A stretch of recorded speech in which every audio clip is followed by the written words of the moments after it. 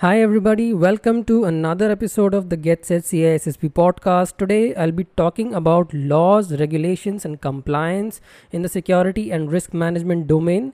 This is one of the most important topics because most of the questions in this topic are around cross-border regulations, functional compliances, and also some of the questions can be around the physical and environmental laws of the land that can affect the business continuity. But before we can move ahead, I'd like to discuss the answer to the question that I asked in the previous episode, which is why avoiding the risk in a secure system is not the best option. Well, this is because if we are avoiding a risk, we are not considering that the risk will realize. However, there is a high probability that the risk could realize because of the presence of threat agent and vulnerabilities in our system. So, avoiding a risk in a secure system is not a very good option. Okay, now let's dive into the world of laws, regulations, and compliance. So, to understand this, we need to first understand what is the categorization of the laws. On a high level, there are three categories of laws: criminal law, civil law, and administrative law. So, let's understand them one by one. The criminal law forms the bedrock of this entire judicial ecosystem. It is because it may involve the cases of prohibition against the acts such as murder, assault, robbery, or any other unlawful or unethical activities that could be done by an individual or a group of individuals.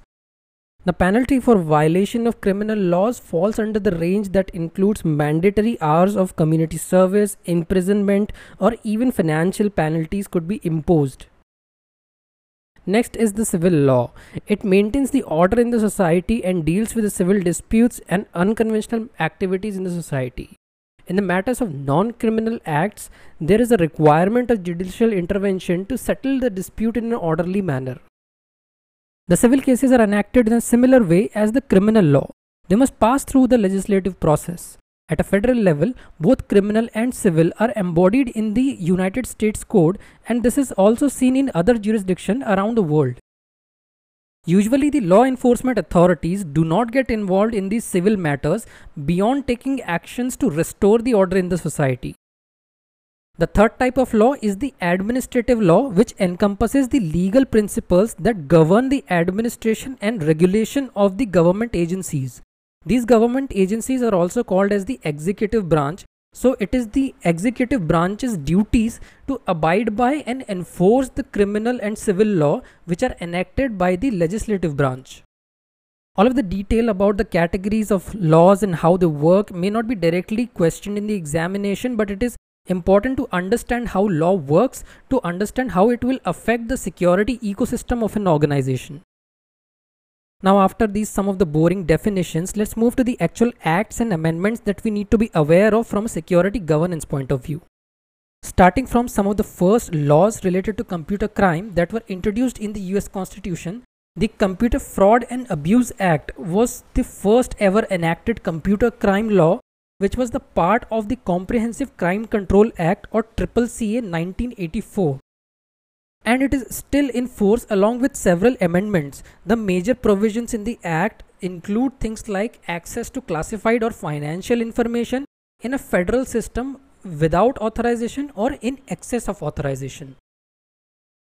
It also includes the use of a federal computer to participate in a fraud, or it could be modifying the medical records in a computer.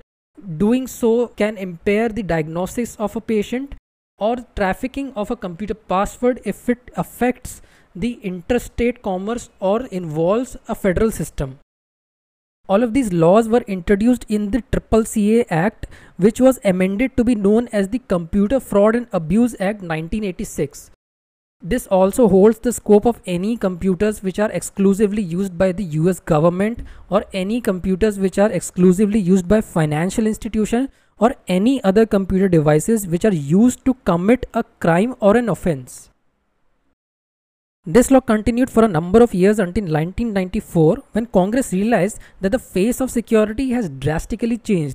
So a sweep of changes were made into this act, which finally came to be known as the Computer Abuse and Amendments Act. The new amendments outlawed the creation of any type of file which could be malicious in the nature and that might cause damage to any system. Also, the modifications cover the computer used in the interstate commerce and not just the federal systems. This amendment also allowed the imprisonment for offenders regardless of the actual intention, and also provided a legal authority for the victims of the computer crime so that they can pursue a civil action to gain the compensation for their damages. Time dialing back to 1987, there was also a Computer Security Act which was introduced right after the Computer Fraud and Abuse Act 1986 to cover a wider variety of computer systems and security in the federal government systems. Since the member of the Congress were not very satisfied with the 1986 Act, they implemented the CSA 1987 or the Computer Security Act 1987 to mandate the baseline security of the federal government systems. This act served four different purposes. The first one was that the NIST, the National Institute of Standards and Technology, was given the responsibility of developing standards and guidelines for the federal computing systems.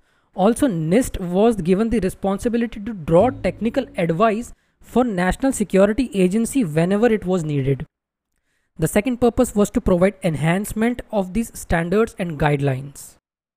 The third purpose was to establish security plans by all of the operators of the federal computer systems that dealt with the sensitive information.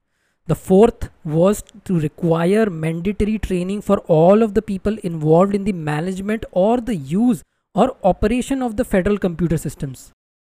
In other words, NIST as we know it today was born with this act in 1987.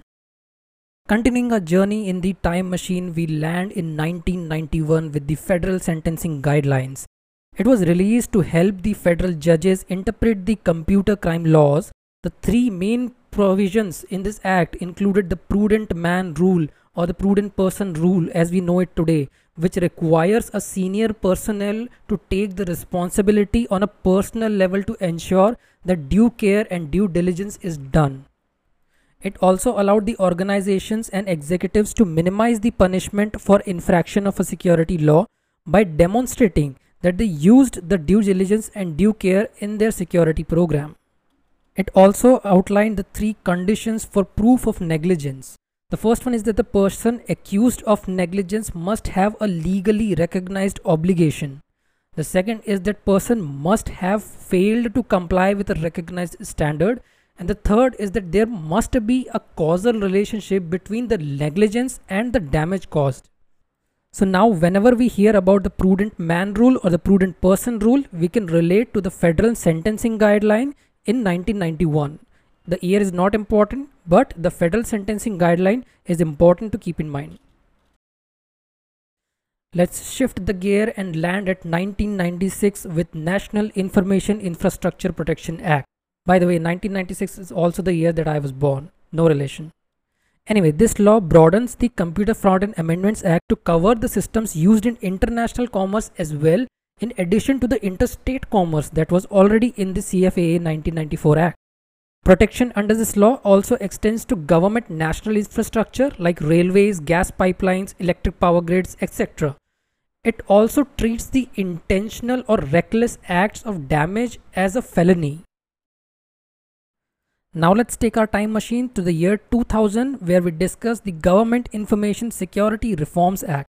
This was actually the amendment of a 1995 Act, which was the Paperwork Reduction Act, which required the agencies to obtain the Office Management Budget or OMB approval before they could request any information from the public, which could include things like forms or interviews or data records, etc. The new amendments were to implement additional security with 5 basic purposes that this act could serve. The first one was to provide with a framework of maintaining the effectiveness of the control over IT resources that could support the federal functions and federal assets. Second was to recognize the highly networked nature of the federal computing environment, including the need for federal interoperability and improved security. The third one was to provide a government-wide management and oversight of related IT security risks. Fourth one was to provide development and maintenance of minimum controls for the federal systems. And the fifth one was to provide a mechanism of improved oversight on the federal agency security program.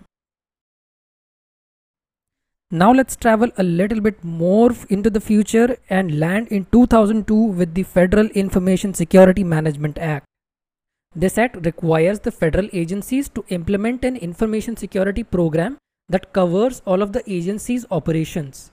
Let's discuss some of the activities under the information security programs that were introduced. We are pretty much familiar with these activities, but just to list it out, the periodic risk assessment and single loss expectancy calculations for systems that included procedures and assets of the organization. The second one was the policy based on risk assessment and cost benefit analysis to reduce the risk to an acceptable level and ensure that the information system addressed throughout the life cycle of the organization. The third was the subordinate plans for information security and for the networks. This act led the foundation of risk management and security governance, so I suggest you to read this thoroughly because it is a very long act. Now let's give our time machine a little bit of a rest and talk about other concepts like intellectual property, the Copyright Act, and the trademarks. It is fascinating to see that most of the big organizations today have their brand names as their identity and their business front. Some of the examples could be like Google, Facebook, Spotify, Amazon, and whatnot. So this is a creative output which is their livelihood. And many products also depend on the secret recipes of the business like Coca-Cola. So all of these intangible assets collectively are known as the intellectual property. There are copyright, trademarks, patents, trade secrets, laws for protecting these intellectual properties, but intellectual property as a whole is more like an umbrella term for all of these intangible assets. Let's start with the Digital Millennium's Copyright Act to understand intellectual property a little bit better. The copyright law guarantees the creator of an original artwork of the authority or the ownership protection against the unauthorized distribution or unauthorized usage of their work. The 8 broad categories that qualify for a copyright protection are any literary work, any dramatic work, or any other creative work for that matter. It could also include things like software or architectural work or any musical work. The current copyright law provides the content protection for 70 years after the death of the author or 120 years after the creation of the content if the content is created by an agency or an organization.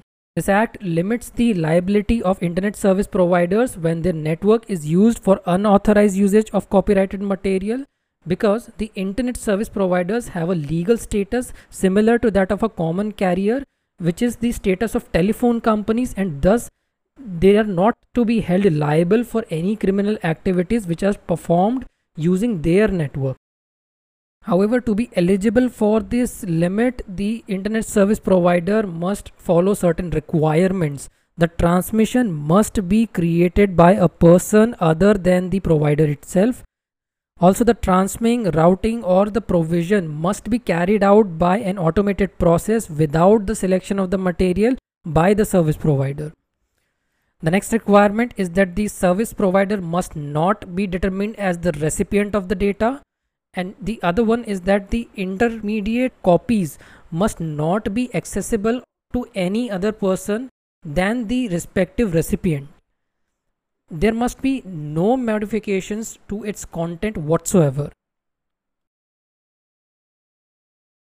The next intellectual property type is the trademarks. The trademarks are words or logos or slogans which are used to identify the companies or the products or any similar services.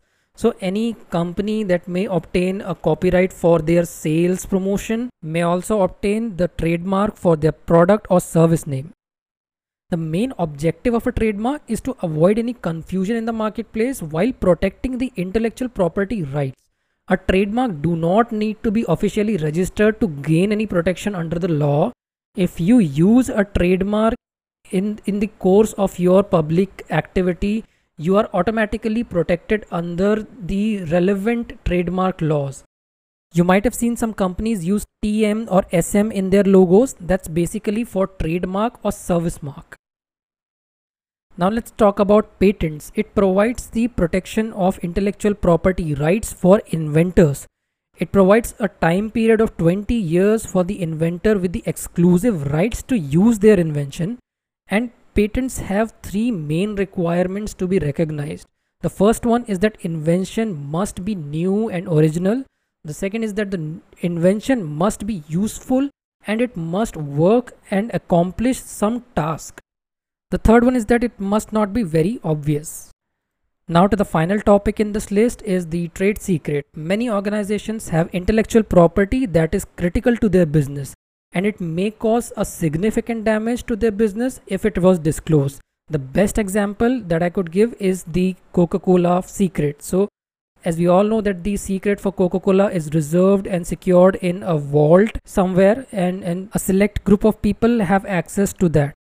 Now this can also be protected under copyright law or the patents law, but there are two major disadvantages to this. The first disadvantage is filing for a copyright or a patent requires us to disclose the details of our work in the public. The second one is that both copyright and patents provide the protection for a certain period of time only. So if the company has to protect their secret for a longer period of time, which is not covered in patents and copyrights, they are better off using it as a trade secret. The official procedure regarding the trade secret is very simple. You do not register them anywhere. You keep it to yourself. You must implement the adequate controls to protect the access of your trade secret to avoid any unauthorized access. So with this last topic in our list, we are at the end of the episode, but there are a lot of topics to be discussed, which I'll be covering in the further episodes. So stay tuned and wait for the next episode. The topic of laws can be boring and a little bit difficult to understand sometimes, but I've tried to put it in a way that would be easier for you to understand and catch up. So I hope this episode has been useful for you. If you enjoyed it, please share it with your friends and family, and do let me know how you feel about this. See you in the next one.